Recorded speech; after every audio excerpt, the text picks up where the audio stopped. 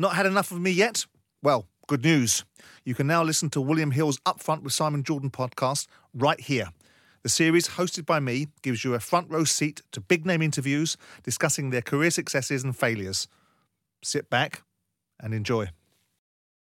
Mike Ashley, never tell you any bullshit. Right. Here's the pot of money we've got. This is what the club's earned this year, so get on with it. You've got to take someone on the chin here because some of these players are performing at a completely different level. I mean, I remember knocking on his door saying, I'm coming in the bar for the dressing room here, boss. Are you bringing anybody in? Do you know Craig Hope, on my third game in charge, said I'd sent on a substitute and just told him to go and play anywhere he wanted? As if. If a manager says you're not training very well, you're not training very well. And you're not in the team or the squad, and you're 80 million quid's worth, it's a big call. This is Upfront with me, Simon Jordan. I believe there are a lot of vacuous, uninformed, unchallenged opinions out there. I want to get to the bottom line and cut through the nonsense. So with this podcast with William Hill, I'm going to get people with strong views who think they can stand them up to proper scrutiny. There's a good chance I might learn something along the way, and more importantly, so might you. Joining me in today's episode, a three-time Premier League winner and a defensive stalwart who captained a Manchester United team that kick-started Sir Alex Ferguson's dominance in English football.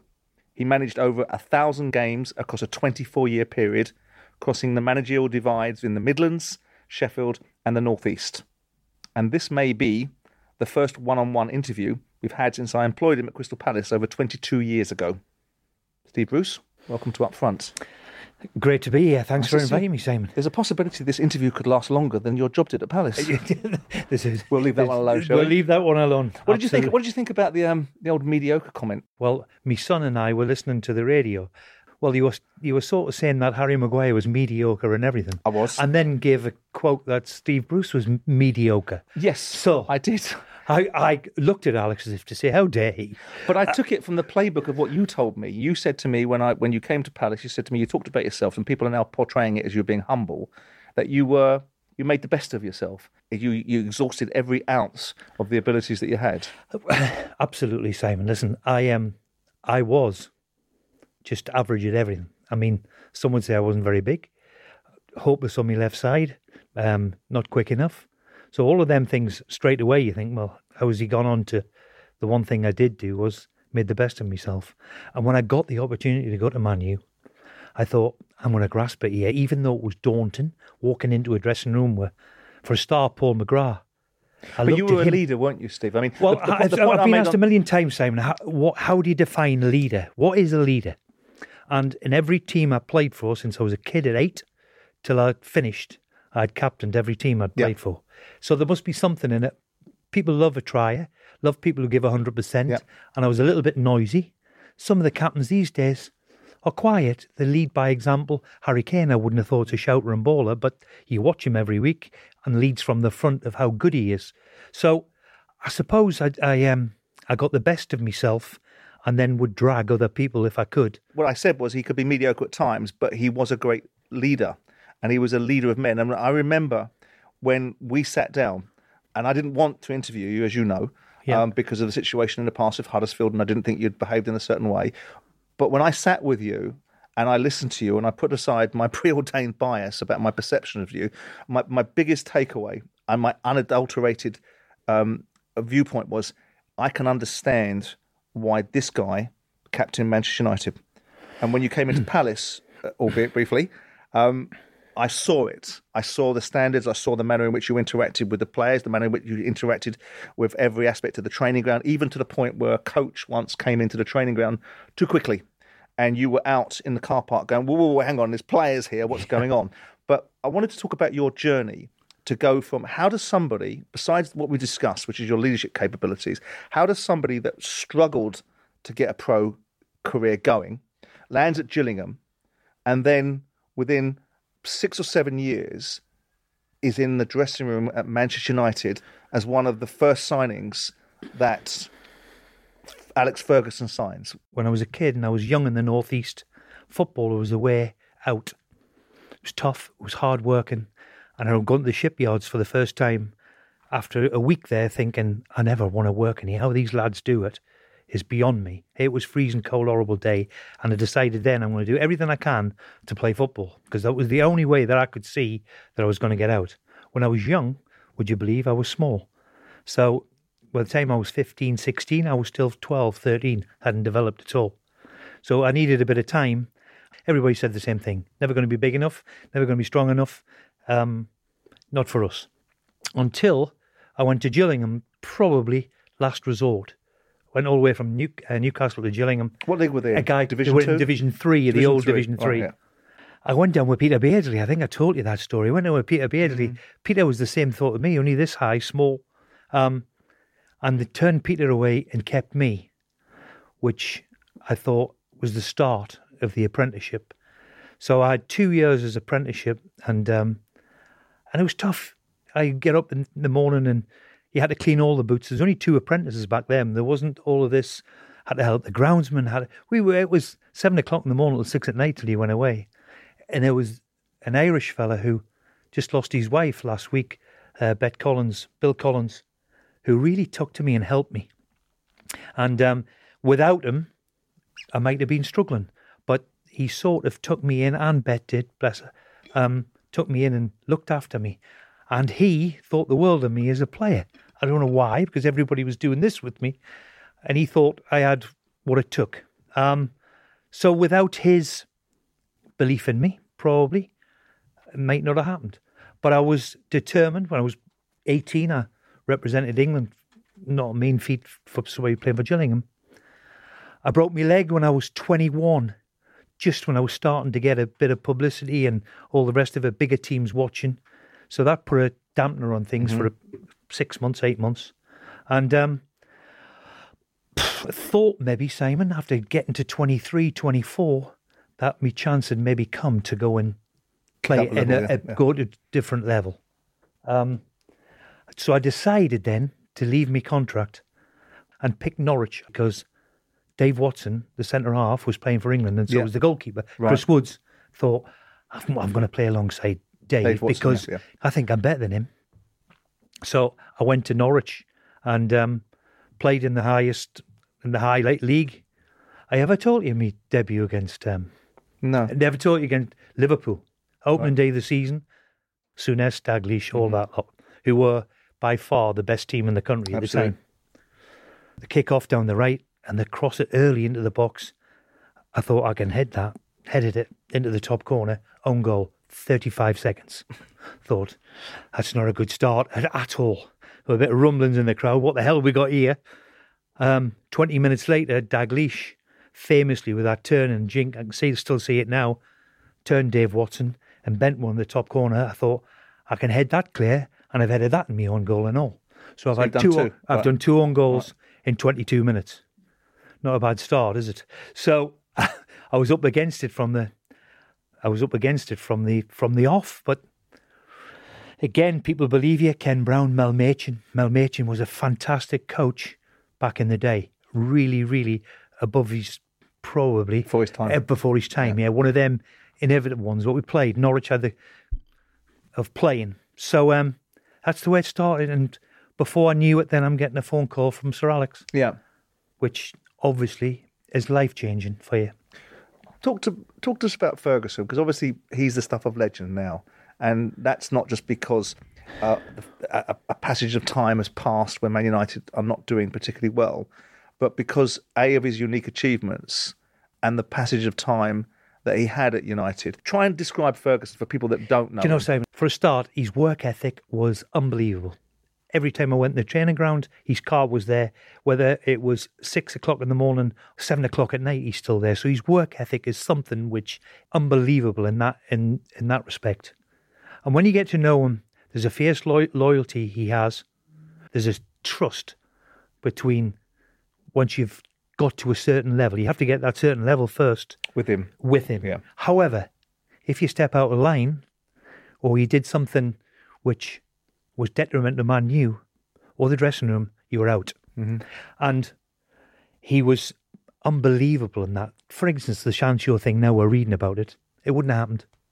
It wouldn't have happened with him. Mm-hmm. He'd have nailed that before we start. Now, in 90s, we didn't have social media where everybody's got a platform now, Simon. I get that.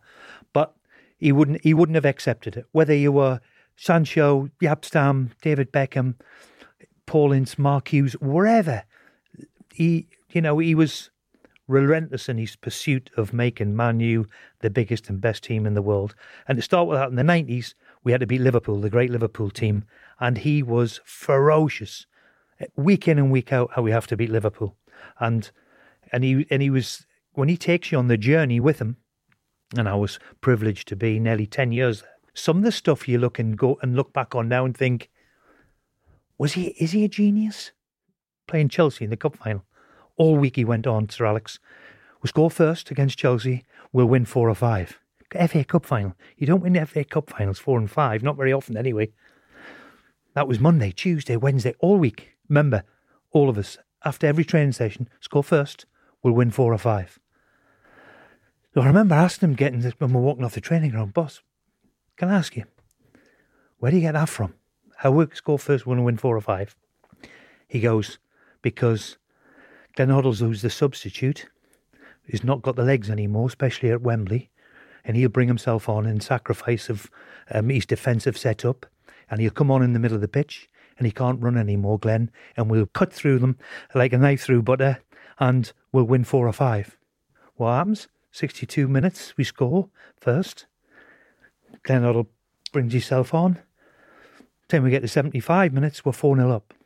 And I'm thinking now, is this fella a genius? Yeah. Is that genius? Or is that just... He just knows his stuff. Oh, he knows his stuff. And all of the decisions he made, he got the big ones obviously right, or he wouldn't have gone to what he's won and achieved. But there's always this perception of him that he is the hairdryer. But there must be more to Alex Ferguson than just the ability to concentrate your mind, and if you step out of line, you're out the door. Or was that it? Or was that what Listen, if you stepped out the line and you were too bad against the club and the dressing room, you were gone. However, once you said something in front redemption, of him, if he had a pop at you and you said to him, hang on, boss, I don't agree with you there, or you can shout back at him or whatever, no problem in the dressing room. As long as it was contained in here, in the dressing room, no problem. If it ever got out, big problem. But you never would do. That's where it's changed a little bit. Things used to stay in the dressing room. There's much more than that, Simon, about him. That's for sure. Than just the hairdryer treatment. Yeah. Of course, he could lose it, but then again, so could you. Mm-hmm. So could I. We all got it, and you've no problem having to go back at him at all. It was forgetting about it. In fact, I think he quite liked it. Mm-hmm. He quite liked showed character. So showed a little bit. If he can stand up there, I always thought that if you can handle him, you can handle playing for Man U. Mm-hmm. He was that on your case, ferocious in what he did. Wonderful appetite to win, and if you didn't match them really with him, you're no use to him. Do you think that he could still operate in the same way in 2023 as he handed off in 2013? I would like to think so. I'm sure you must find it difficult because things have changed, Sam. But I'm still convinced that he'd be really, really successful. He would have to be. Yeah. He made big decisions. I mean, the biggest decision that he made for me when he let Kanchelskis, Ince and Hughes go after 95. We lost the cup final and we lost the double in 95. And he let them 3 go without bringing anybody in. Now, to have the belief... in what he's got. And the young ones, and all 5 of them coming to go and do what they did, was again a sign of me was he was bored being genius. Yeah. I mean, I remember knocking on his door saying... I'm coming on behalf of the dressing room here, boss. Are you bringing anybody in? You've let Ince go. Kanchelskis and Hughes, big players, huh? Anybody you bring in? No, the young ones will be fine. Mm-hmm. The young ones will become to be great players for this club. You're relentless in it. And we all didn't see it. I'm being brutally honest. We all didn't see it. We know they were good, but none of us realised. When did he make you captain? I got a phone call. From him. It was Tuesday afternoon, 4:00. He says, where are you? I says, I'm at home. He says, I'm round the corner. Can I come and see you? Oh, I thought, am I being sold or have I been in trouble? He wants to come to the house. So I says to Jan, and Jan, I says, Jan, the manager's coming round. She was flustering a bit to think, I've got to get the tea out and I've got to get a cake. And what was that, a bit of cake and a biscuit? And he comes, eyeing the place up a little bit. And Jan made him a cup of tea and he sat and talked about nothing really. And then just before he was going to go home, he said, how do you feel about being captain? And he fell off the chair onto the floor. And I said, absolutely a privilege. Thank you very much. He says, well, that's all I need to know. Thank you very much. And out he goes. I thought, why didn't he ask me that in the morning? I honestly believe he came round to have a look at how I was living, right, where we were living, what home was like. Talking about honours, how was it for you? I mean, I made a throwaway comment the other day, which you've admonished me for about mediocre, and lots of people have done so as well on social media. But how do you feel about never being given the opportunity to play for England? Well, who was in front of you? Do you know the ones in front of me were Bobby Robson, were Terry Butcher, who went on to play 80 times, Tony Adams, 60 times. Did Des Walker get something like 50, 60 caps? All of them people were, but I honestly thought I was probably at my best not in the Robson era. Maybe Graham Taylor, who I knew I captained England B team, was called up to play for England B team, who played in Malta, and in the I'll never forget that in the dressing room he's gone Siemens in goal, Sterling at right back, Steve Bruce, your centre half, and you are captain. I have to tell you, in front of all the players, you wouldn't be my captain, but Bobby Robson's made you captain because Bobby's not here, so he wanted you to captain the team. But I stress that you wouldn't be my captain. Nice. Right, so okay. I've been handed the captaincy of England, and straight away I've got a comment where I thought, well, Graham Taylor, and he was only stepping in for Bobby Robson then. Why would he say that? I don't know. I think whether he wanted to make that in front of the group, that it wasn't his choice, and he was just telling the whole group. I really don't know, but I really felt it within myself to think, I've just been made captain of England and had a comment like that with Graham, because all I've ever heard of is really great things about Graham Taylor. Yeah, me too. Lo and behold, of course, Simon, Graham Taylor takes over from Bobby Robson when Bobby calls it a day. I knew then that it was never going to happen because, and that's fair enough. We all see different players, and I mean, the big raging debate about Harry Maguire. Is he a player or is he not a player? Some people say he is. We'll some talk people about him, don't worry about that. And so I can get it. It's the biggest thing that went against me was, let me tell you, when Terry Venables had it, and Brian Robson was obviously then his assistant, there was a friendly against Nigeria in Wembley. I declined it. Did you? I did, yeah. I thought, I've got to the end of my career without. Or did you think it was a pity vote? Yeah, something like that, where Brian had probably. They needed a centre half, and it was one of these games in the middle of June or whenever it was, a friendly at Wembley, and I declined it, and I'm glad I did, because I wouldn't have just wanted Steve Bruce one England cap. I was closer to playing for Ireland than I was ever England. When you were in your pomp at United and the team was flying, and that period of 6 years, certainly from 90 to 90, you live in 96, you go to Birmingham in 96, don't you? Yeah. So during that 6 years, you win X amount of league titles, you win X amount of FA Cups and European Cup Winners' Cups, right? Who was the most talented player that you played with? Oh, I would say the most unique and talented. You know what I think of Brian Robson and Roy Keane, let me tell you. And Giggs was sensational when he was a kid. He's the only one, Giggs, who I first seen at 14, 15, where he said, oh my God. We know where he's going. Oh, wow. He was so unique and so different. They don't come along. Maybe we've got one playing for England now in Bellingham, but this kid, Ryan Giggs, was something else. I have to say, for the biggest impact I've ever seen come and take Old Trafford by the shirt, by the collar, was Cantona was unbelievable in his presence, in his makeup, his skill as a footballer, his flair. He was different. Yeah, I've never seen anybody command a room like the way Cantona did, but could back it up. Yeah. Now we needed to back it up because we accepted him being different. Yeah. And how Fergie managed him. Mm. However, Saturday come along, a semi-final or a final or a big game, Cantona scored, turned up. When we have to win at Newcastle, Cantona scores at the back post. Beat Liverpool in '96 in the cup final.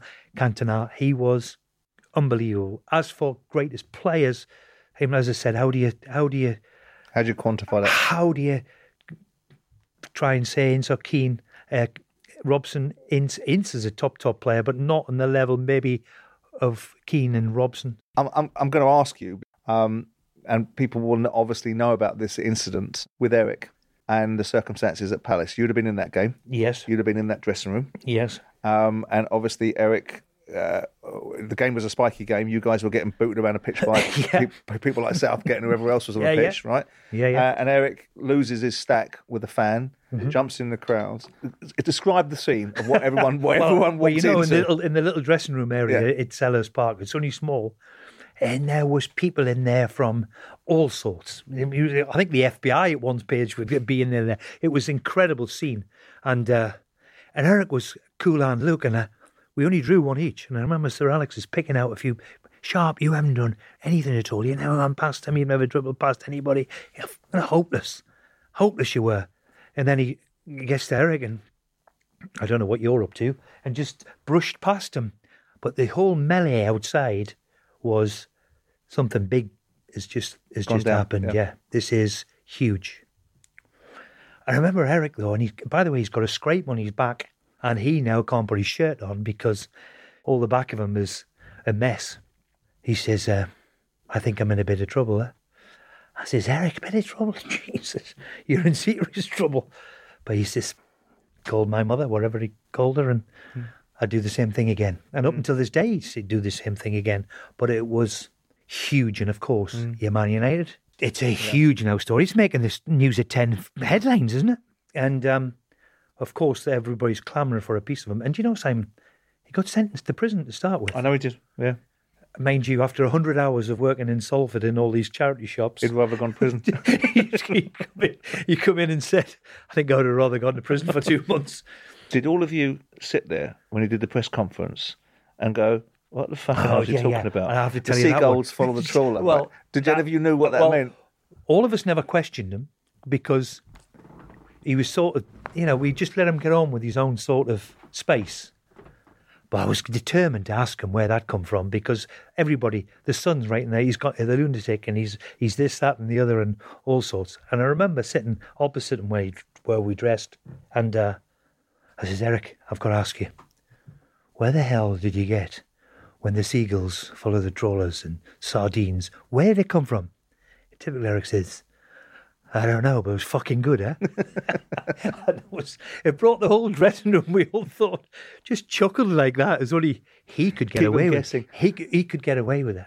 But it was, it was all magical, wasn't it? You would have loved it to be able to do something like that in front of them all when the seagulls follow the trawlers. One of the most unbelievable moments I think I've ever witnessed. When you look at the list of managers United have had post Alex, so we've got Moyes, Van Gaal, we've got Mourinho, Solskjaer, Rangnick, and we've got Ten Hag. When you look at the period of time, who did the best job of those managers in your view? Well, Mourinho again won a couple of trophies, didn't he? Yeah. However, he wasn't everybody's cup of tea with the way he played, the way he plays or whatever. I don't think you can ever criticise him because of just. I think he's a brilliant manager. I do. Me too. Me too. When the word "great" comes into the conversation, he's in that conversation. He's in it. Yeah. Mourinho has to be. I think now you can look back and say it's 10 years. The manager's done really well in the last 12 months, considering what he's had. Mm-hmm. I think he knows, and all of Man U fans know, that there's still a hell of a long way to get anywhere near. So if you're looking at this group of managers, now, and I'm pinning you down on who, from Moyes, Van Gaal, Mourinho, Solskjaer and Rangnick, have done a job befitting of a Manchester United manager, who would you pick out? Well, it would have to be, for me, Mourinho, because of what he's won. Right. And as I said, people weren't talking about style and all the rest of it, but he brings you trophies.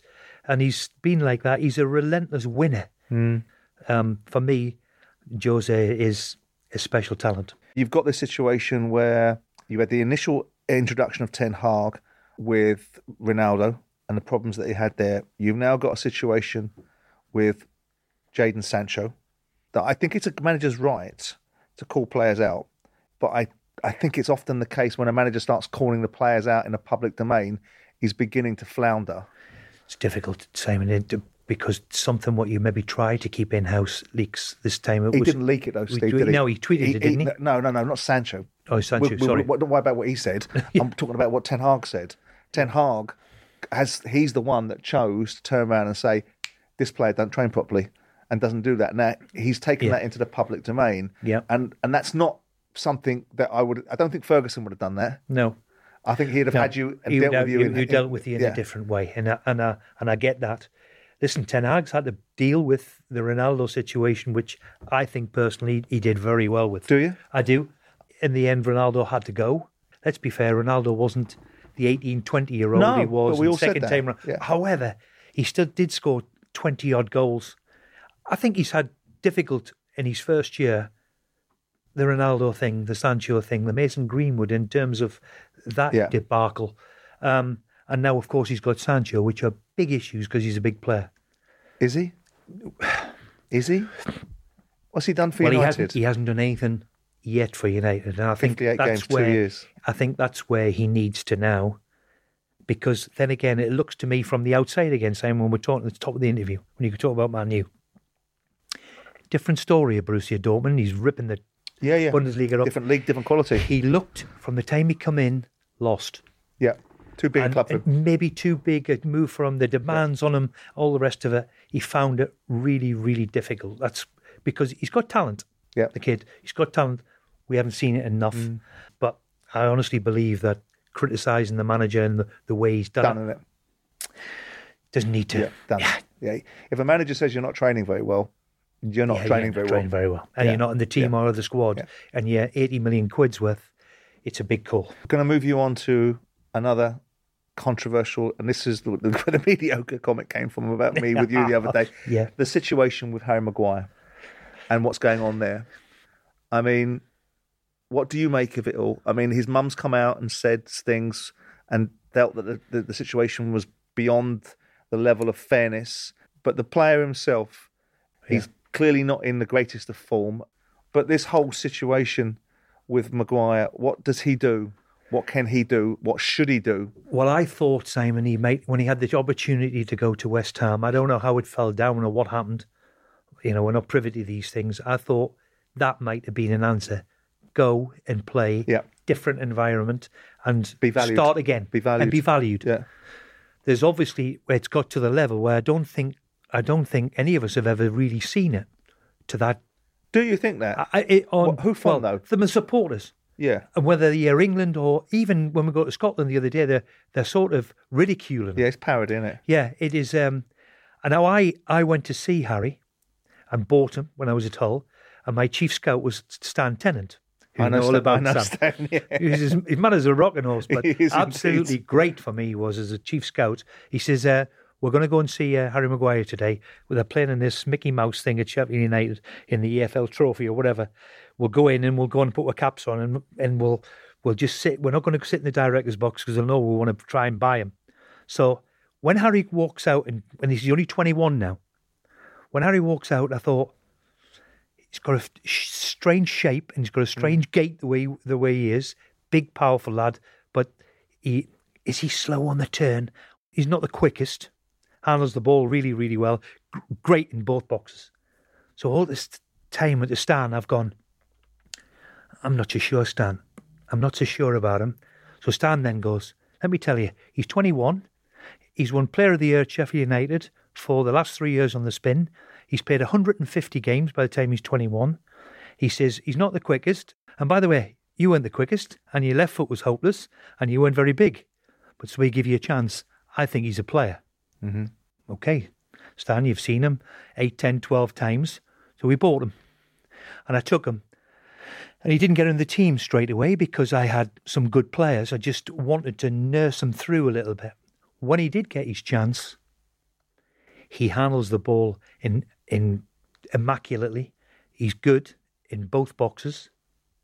He's a very, very decent player, Simon. He is, yeah, He's a very decent player who is, for me now, been the subject of the frustration of Man United supporters maybe, and then for captaincy. But why? Just maybe because if he makes a mistake or whatever, and people seem to be, is it all Man U fans or is it England supporters? Yeah. Because I can't remember him ever letting England down. The point is that I didn't think he was an £80 million centre-half, and I think he's a decent player, and I think there's no reason for this abuse that he's getting. I think it's unfair and it's unjust. Yeah. But what if you Where does it come from, Simon? I don't know whether it's come from the Greek stuff and people thinking you got a bit ahead of yourself and got a bit flash the way you behaved over there, or whether it's got from the robotic interviews that he did when they were a little bit dialed in, or whether it's because they're looking for a scapegoat and he just got the receiving end of it because he's a big fella and he was the Man United captain. I don't like it. I don't think people criticising his performance and questioning Gareth Southgate's propensity to pick him when he's not regular inside, I don't think that's wrong. And I think some of the shit that's being said about the fact that pundits and media are after him, I don't think it's that. I think the fans, and you can say that the pundits have said something which gives the fans an excuse to say something. People are responsible for their own actions. But did you see him when you see him as a Man United captain? I heard it the other night, though, saying howling round Hampden. Yeah, but that was Scotland. Yeah, Scotland. Yeah, so the Scottish fans have jumped all over it as well. They would, wouldn't they? And it seems to be that everywhere he's going, because he's getting it maybe at home as well in Manchester, that every ground is replicating it, if you like. Did you think when you had him? Did you think he was a? Did you think? No, you couldn't have at the time, right? Because ultimately, Hull to Manchester United is a. No, he went to Leicester, didn't he? We sold him to Leicester. Yeah, I know he did. But what I'm saying when you had him at Hull, right? Yes. I was going to ask you the question: did you think he'd be a Man United captain? But you can't have seen that because he wasn't at Man United. But when he was at Man United, did you think, knowing what you know of him, that's a Man United captain? Well, he's got a certain strength about him, and he's a very, very decent man. Whether he's a Man United captain, who knows, Sammy? Everybody's got to make their opinions on that. First of all, it's very, very difficult to be captain when you're not playing. Yeah. So straight away, you've got a decision from Den Haag has now got to say, well, he ain't going to play. I think the way the manager's towards him has sort of said, here's the door, you're not for me. Fair enough. That's the way it works sometimes. That's the way it works. That's the way it happens. Happens to us all. And that's why I wasn't surprised. I was surprised that he didn't take it up on it. But the actual stuff that he's getting, it borders on ridicule. And I don't like that. Yeah. Taking the piss. That's not great. And let's be fair, he's still Gareth picks him. Yeah. I don't think it was wise for his mum to come out. But then again, it's easy for him to say it's not my son. If you were giving him advice, Steve, what would you tell him to do? I nearly rang him in the summer because I've known him before, and I was at a wedding where he was at. I think personally I'd have moved on. Yeah. I think once the manager's done that and showed his cards to you, then you move on. Cast, isn't it? Yeah, you've got to move on and go and find yourself a career again, boost it again, and feel respected in the audience that you're at. And certainly under Moisey, I thought it would have been a really good fit. Yeah, I would have thought so too. I thought it would have been a really, really, really good fit. It made Kurt Zouma look like a player. That's just another centre-back opinion. You seem to be picking on centre-backs at the moment, Sam. I know. Too much to say for myself. Let's talk about your time at Crystal Palace when I was the owner. Well, the first time I met you was in Marbella, I believe, where I was introduced to my coaches and assistant manager, Steve Kember and Terry Bullivant. I was only young and thought an inferior manager might have thought, don't want these two hanging around. I went over there with open arms to them because I'd heard good things about them. And we were sitting in a boat in Marbella, and you on your jet skis giving it rock all around bloody Port of Banús, if you remember. And I embraced these two, and they were so different to me.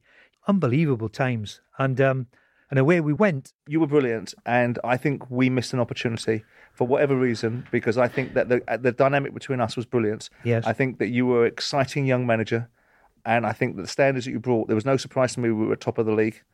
I have to tell the story of this one too. So we very quickly put a decent team together. Yeah. And Simon, we had three at the back, two wingers as wing backs. All of this was 23 years ago.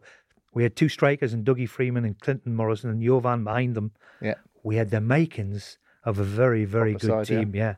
But I remember specifically one time, whereas we beat Wolves away, I don't know if you remember it. And on the coach on the way back, you've picked the phone up. We're fucking top of the league, son. We're top of the league. And I'm delighted. And shuts a few of these guys up who never want me an employee and all the rest of it. See you Monday. Well done. Put the phone down. I thought, he's excited as anybody that could have been, because the one thing you're a huge Crystal Palace fan. When you look at your managerial career, I mean, 1, 2, 3, 4, 5, 6, 7, 8, 9, 10, 11, 12, 13 clubs. How do you describe it how do you think of it? You know, you've got Sheffield, Huddersfield, Wigan, Palace, Birmingham, Wigan again, Sunderland, all of these sort of not the most glamorous of clubs. No. When you look at your career, the two big ones I had, Newcastle, the glamour, and Villa. Newcastle was a different circumstance. I was in trouble, but Aston Villa was in trouble when I took over that. Yeah. They'd won 4 games in 54. Yeah. They were absolutely beaten, and it was one of the most difficult experiences, Aston Villa. But I will say that's why I've said to many people, it's why I've enjoyed the Championship, because it's in more even field, if you like, Simon. For instance, going back the 20-odd years when me and you worked together, you know, we got a Popovich for nothing. Yeah. We got Steve Vickers on loan. You know, you got a few players around us where. What'd you bring Steve Vickers up for? You had a bleeding turn because you couldn't get him. No, because you wouldn't buy him. I wouldn't let him train up in Middlesbrough is what I wouldn't let you do. He was for nothing. Well, again, that was one of the disputes. But but we had won 7 on the spin when he was in there. And Brian was giving us a for nothing, Simon. So we're going to relive that all that. Okay. But when I look at the Premier League now, I would think that the clubs that I've managed in the Premier League, even Newcastle, and I'm going to get slaughtered for saying this, right? They were in the bottom half. I remember going to China and watching 10, 12 games of the season before when Rafa was in charge, who they all idolised Rafa. Yeah. And he finished 12th and 13th and gone about it this way and I thought, I ain't going to change much here. He defends deep, right? We'd lost Mitrovic up the pitch and we need a centre forward and we need some players in. But this is the way he's gone about it, and being awful to watch, which I hold my hand up and say we weren't a great watch. But how do I keep Newcastle in the Premier League? In the Premier League. But that was your brief, wasn't it? That's the brief. That's the brief that Ashley gave you. Yeah, Simon, when I tell people that Callum Wilson, we had to break the wage structure to get Callum Wilson from Bournemouth. But you know why you were unpopular with Newcastle fans? Because you were appointed by Mike Ashley, you were his man, and Rafa Benitez used the media to back-channel Ashley all the time. And so that's why they loved Benitez and disliked you. But we'll get into Newcastle in a minute. But I want to talk a little bit more about the journey that you went on and with some of the other clubs. Yeah. Not all of them, because we'll be all day. No, there's so many of them. Yeah. But clubs like Villa, because I remember you and I speaking, and I think I'm right. That there was a possibility that you were going to get called up for an interview for the England manager's job. I was interviewed for it, yeah. Yeah, right. And, I knew I was right about that. And you were a little disappointed that you didn't get where you wanted. And I remember saying to you, don't worry about that fucking part. You didn't even get on the list. And he thinks he's the best thing since sliced bread. But you... Only you can say that, Sam. But I said to you, wait for a London job. As much as it burns my arse, Palace might need someone in there, and they're an established Premier League club now, or Fulham might be a good job for you. And then the Villa job came up, and I knew how difficult the Villa job was because I had a look at buying it, and I knew how much of a mess they were in when they got relegated. Yeah. But the experiences that you had at Villa, there's always been this accusation about you that you haven't been loyal enough and you've jumped between clubs, right? Mm-hmm. Right? And you've been prepared to jump across cities and go from one side of Sheffield to the other, from one side of the Midlands to the other, one side of North East to the other. I'm going to stop you there. I'll let you down, all right? I don't know really why, but that was then. I jumped towards Birmingham, maybe because I played there for 2 years. The circumstances were the circumstances. They're well rehearsed. We've put them to bed. And if anyone wants to find out about them, read my best-selling book. But the point is this. It would have to be best-selling, of course. But you must look at it and go, how can you go to Newcastle when you've been at Sunderland? How can you go to Villa when you've been at Birmingham? How can you go to Wednesday when you've been at Sheffield? And the word loyalty will come into it. We know that loyalty is crap, right? No one's got any loyalty in this world. When you went into Villa, you went into a difficult situation, but you, as opposed to the observation at times, rightly or wrongly, right? You don't need to defend yourself against it because I'm not accusing you of it. No. Right? About the idea that you jump around when it suits you, because everybody does it all the time when it suits them. But you were then beginning to get a tag as a manager that was a dinosaur, that has run his course, and that you weren't at the cutting edge of football anymore. And what does that make you feel I like hear all as the the time manager? now. Yeah, I feel like all the time now it's all about style and identity is the word. And DNA. you are a dinosaur. Well, let's be brutally honest now. What is a dinosaur? What do they dinosaur mean? ruled the world for 300,000 years, did they? They were A majestic, long and time they're ago. dead now and Listen, extinct. things change, and you have to change with it. Of course you do, Simon. Because when I see Roy Hodgson now, is Roy Hodgson a dinosaur? He was accused of it a lot of years ago at Liverpool. Yeah. It's something that gets out there, and it's very, very But the difficult. Palace fans got fed up with him, didn't they? And then all of a sudden, Vieira comes in for 18 months, and all of a sudden, Roy's come back, and they're playing a completely different brand of football, aren't they? So let's have it right. Yeah, you see a different brand of football, but what he has got now, he's got players who can excite you. Don't matter the brand of football, that Eze and them two white boys, and when you've got the boys gone to Turkey now. But you had Jack. Sorry? You had Jack. Yeah, I lost him for 6 months. We had Jack Young, torn kidney, would you believe, which he did in a poxy pre-season game where looked so innocuous. I lost him. He changed him. This injury changed him. He went in the gym and he came back. All of a sudden, he'd gone from sort of a boy to a man. And all that year, I had to fight Daniel Levy off because Daniel Levy was trying to buy him for £8 million. And all summer, I said, we can't. He's too good. No, can't. No matter how skint we are. And we very nearly didn't pay the wages in June and July of that summer. I remember. I was looking at the numbers. Yeah, it was in I think we sold a car park in the end, would you believe? What got us out of trouble a bit until the new owners came in. But he was a wonderful... What's he like as a boy, Grealish? Oh, he's a fantastic boy because of his sheer enthusiasm for life as a footballer. Yeah. Yes, he's going to misbehave at times and he loves a good time and all the rest of it. I think now the intrusion on him is huge, and he's going to have to deal with that. I can only speak highly of him. He was a joy. I remember you as an expansive, wanting to get forward manager. Have you changed? Has that changed in you? Or is it just simply, in the Premier League, you've got a limited resource of players in the clubs that you've been in and you've got to manage what you've got because you're going to lose your job quicker if you lose games rather than how you play? Take losing the job out the road. Right? Especially in the Premier League. I was talking to you when we joined Palace. Yeah. We were innovative then. We were a bit before time. Who played three at the back? Not very many. We were good to watch, exciting, but I believe that team was as good a match as anybody in that division in the Championship. Absolutely. And we could win. Yeah. And we could win playing a certain way. Yeah. Happy days, great. Because it was like for like. Like for like, no problem at all. When you are gone into Sunderland, for example, they just avoided relegation. Now, that ain't going to just go away. What we did do was we got a few players up the top end of the pitch in Asamoah Gyan, Darren Bent and a few others. Yeah. And it changed because they could go and win a game. They could change. And really it come about at Villa, possibly then at Newcastle, that I was this washed up old dinosaur who, and I'll say that in the Premier League, I feel a little bit for Burnley now. They weren't such about it last year. The way he went about it was wonderful to watch. And you think he's going to have to change? And he ain't changing right now, but he's getting bashed up. He might have to change, Simon, and that's what I'm saying. He might have to. Now, does he change his philosophies? Because he's Vincent Kompany and he wants to play this way. I totally get it. Does he want to play this way? And he probably will. However, if he continues to play that way, he's going to get smashed. There's an irony about that, isn't there? Because probably if he goes down, which they will do if they continue to play this way, because they can't play the football that they played in the Championship and the Premier League, he might go down with a bit more nobility rather than banking up and changing the direction. And people might have more. There's an irony about that, isn't there? There's an irony about it, and he's young and he wants to play that way. A bit like when I was at Palace, wanted to play in the front foot, and I was used to playing in Manchester to win. Yeah. You had to win. You have to win at whatever cost, and be exciting. Man, you can never be dull. And so it's something that I have to try and readdress.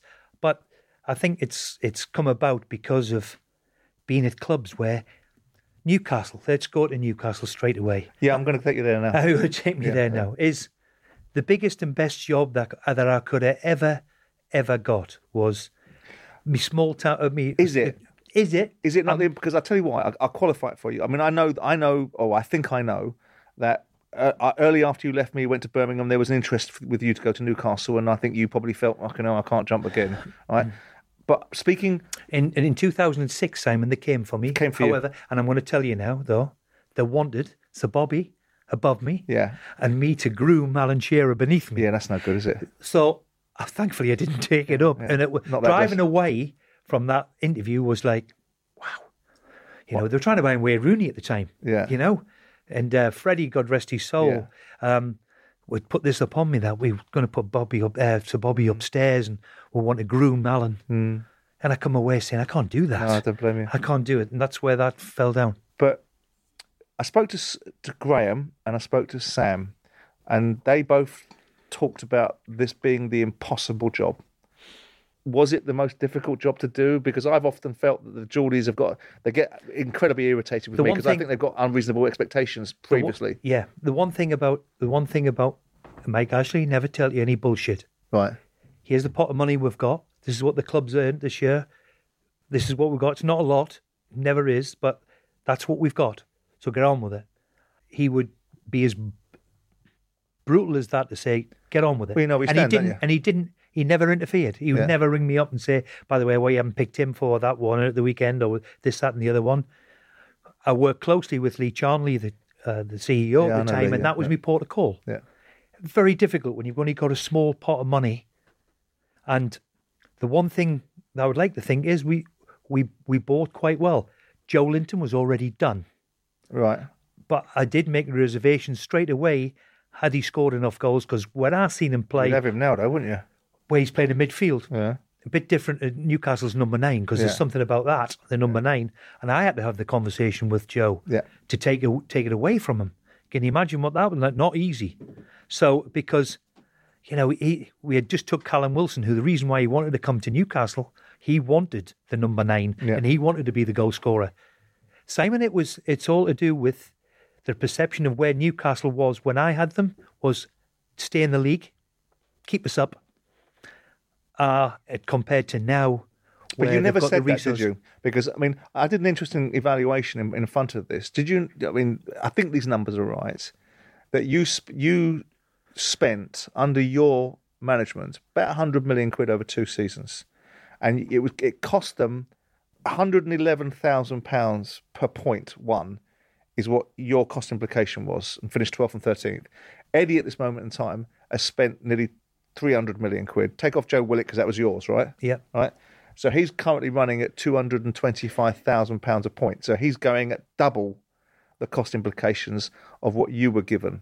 Yeah. You've got to take some on the chin here, because some of these players, like Joe Linton and Almiron, are performing at a fucking completely different level. Do you know something? Sorry to be blunt. Yeah. It's the same. When Joe Linton, we moved. When we got Callum Wilson in, I moved Joe Linton to play off the left. I never in a million years thought he was a middle and midfield player, playing on the left-hand side of midfield. He did fantastically well playing on the left-hand side. And Almiron, even before I got there, could never score the goals that he did for Atlanta. However, I picked him every week. Mm-hmm. In the end, I had Callum Wilson, Joe Linton, Almiron, and when Willett came as well as a young one, and of course we had St. Maximum, who was the one, who could win me a game. Yeah, he was an acquired taste, but again, loved football. But he was different. He was different, and you had to stroke that ego, and I had to stroke that ego and manage him, because he was, with him not in the team, then we would find it very, very difficult not to win. So it's one of them managerial ones. But what I will say is then, you know, you've got this little pot of money or whatever, and now it's completely different. Yeah. What Newcastle, they'd seen it. The hard part for me was a bit like Villa too. In the not too distant past, they'd seen that team playing the Barcelonas, playing in the Champions League, and then all of a sudden, that's gone away to go to the Championship, and now you're fighting for survival every year, is a different kettle of fish for them, and they weren't going to expect. Does it make you sad that, because the Newcastle job is the job that you would have wanted, right? Because it would have fitted in with everything that you believed in football. This was your hometown side. It probably would have made your parents very proud. Mm-hmm. Ashley's, with respect to Mike, I've known him for years, his focus was not to cost himself any more money than it already cost himself, to run the football club in an economic fashion that was basically about income generated, which, by the way, I don't disagree with, and I wouldn't as a former owner. Well, when you see some of these clubs, but that left you in a situation where your brief was this, wasn't it? Yeah. Keep us in the division. Yeah, That was your brief. that was the brief. Yeah, keep us up. But that's a shit end of the stick, isn't it? Yeah, yeah. Your brief at Villa was we've got a bit of a car crash here. Remy Gard and God knows else what have done to us, and Sherwood and whatever else has left us in a position where we've gotten relegated, and you need to rebuild.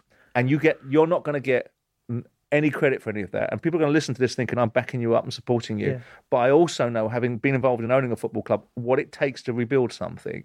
You got none of the advantages of the upsides, all the downsides. So it must make you sad, given it's Newcastle. But you must look at it and go, what, did I kick a cat?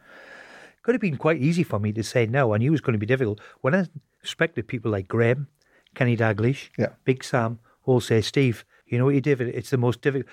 Graham even said to me, I've managed in Merseyside, I've managed in Istanbul, and I've managed in Glasgow. Nothing is prepares you for this. It prepares you for Newcastle because of what it entails. I'm still delighted I took it. Look, I'm from the bowels of Wallsend, who had to escape there to go and make me living or whatever I did. And to go back there, I thought, well, this is the icing on the cake, if you like. This is all the hard work. I'd love to have played for them. Never happened because they turned me away when I was a kid. This is the best thing. That's the next best thing that could be, yeah. And I was absolutely really, really proud to take it. Yeah. And then get engrossed in it. And by the way, too, what also was difficult, right in the middle of COVID as well. So we had no crowd. Some would say that may be a benefit to you, Steve. But I do believe the people who are bumped into in the street, not the people on social media, the vast majority are bumped into the street say, hey, you didn't do a bad job. You did all right. Yeah. And that's what it'll be. I'm not trying to make you bleed here, but to get a job like Newcastle, to mean what for me, when I lost Palace, it broke my heart for a period of time. I know it did. And for you to lose Newcastle, you kind of lose Newcastle, don't you? You go in there and manage the team, and then the wheels are coming off. You're getting barrel loads of abuse. Everyone's talking about a bit like, and it bordered on ridicule. A bit like what you're talking about. It's like a Harry Maguire taking the piss. That, do you know, Craig Hope on my third game in charge said I'd sent on a substitute and just told him to go and play anywhere he wanted, as if. Yeah. And you know, people jumped all over it. People followed him in the Northeast. I don't know why. But why? But why does why do they follow? I really don't know. There was a sort of all of them. All of them came off the same hymn sheet. Yeah. And you know, it's as if I'd send on a player to say, go and just play her any way you want. And then the following week we got badly beaten at Norwich. We were hopeless. He said that I couldn't take a warm up. You know, he's actually putting these things down. And I wasn't even into my tenure now in Newcastle. I just started, and I thought, it's going to be very, very difficult because that's just the start of it, and it never ceased.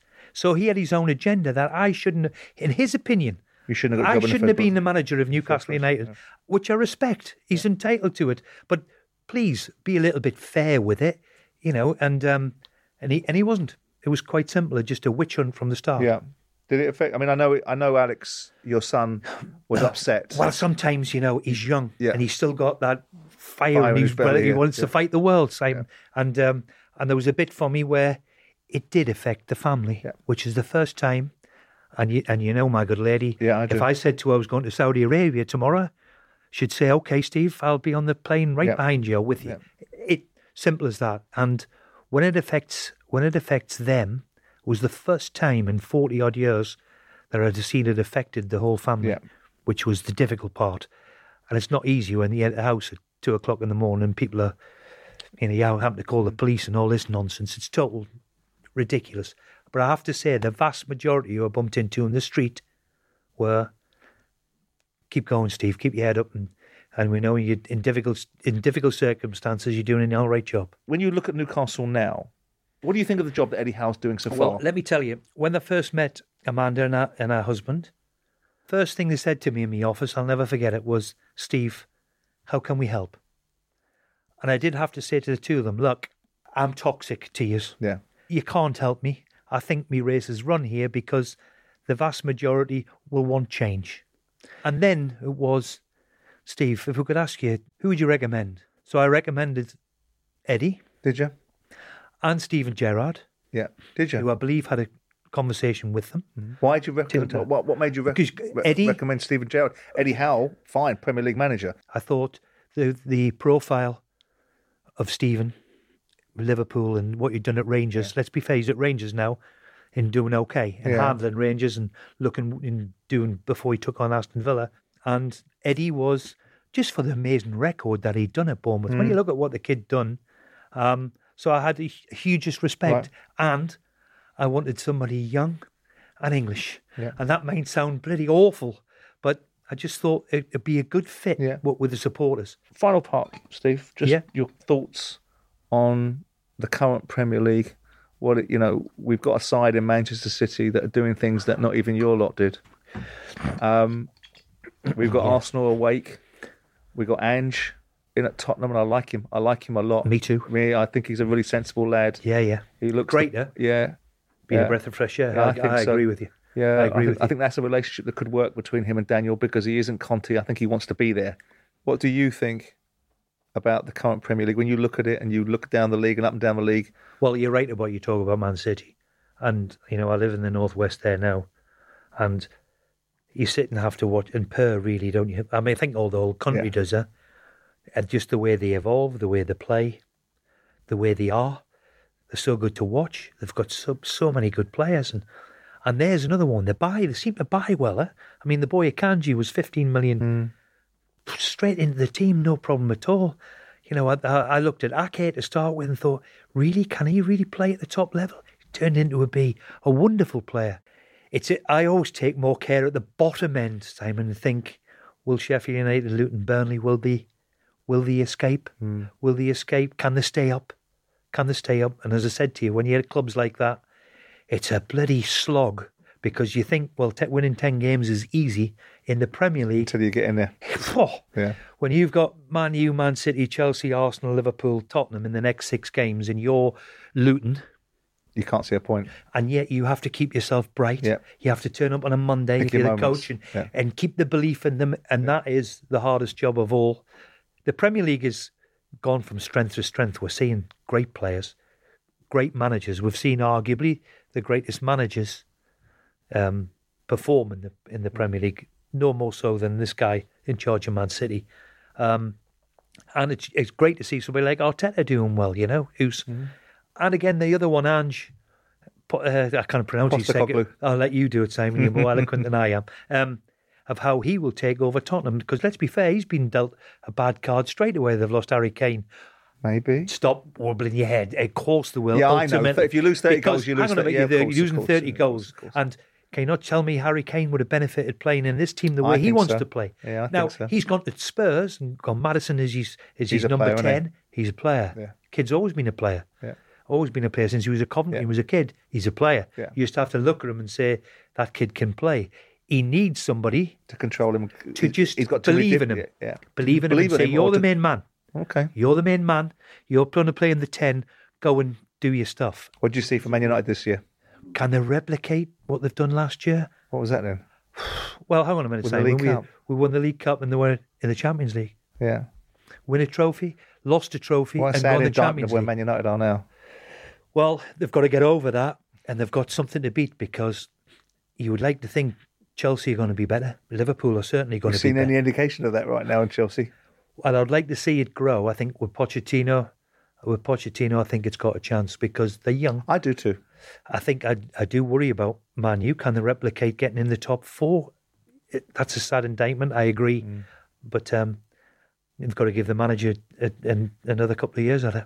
You think so? I do believe if you keep chopping and changing in different styles and different play, the way different teams play, I think you have to. You get offered a job in Saudi, you going? Simon, I'm not going to say no to you because when I look at it from afar, you're intrigued by it. And if somebody's going to make you a really decent offer, then you'd have to consider it. I'm not going to bullshit you and say no. You a Southgate fan? Yeah, he's done fantastically well. And, he's got the semi-finals and quarter-finals and Yeah, I know you have your reservations, don't you? I think he's done brilliant with the media. I think he's done brilliant in creating a harmonised environment where there's no cliques and none of that crap and everyone wants to play for England. He's done great there. Well. Let me tell you where it's a bit different now. I believe we've got a superstar on our hands. In Bellingham. Yeah. That could be just the key to it. You think we can win the Euros? Well, I wouldn't back against us. I'm beginning to come back to that school. I wouldn't back against us. Not a chance. And in this kid Bellingham, superstar. I mean, he's a superstar already. Come on, he's a superstar. He's walked into Real Madrid at 20-year-old, and they're saying he's the best thing since sliced bread. Above Zidane and all this they're talking about. Incredible. And he's English, which is great. Steve, really enjoyed it. Thank you for being so upfront with me today. Thanks for letting me come on. Great to see you. Up Front with me, Simon Jordan, is brought to you by William Hill. Future episodes can be found on YouTube, Spotify, or wherever you find your podcasts. 18 plus, please gamble responsibly.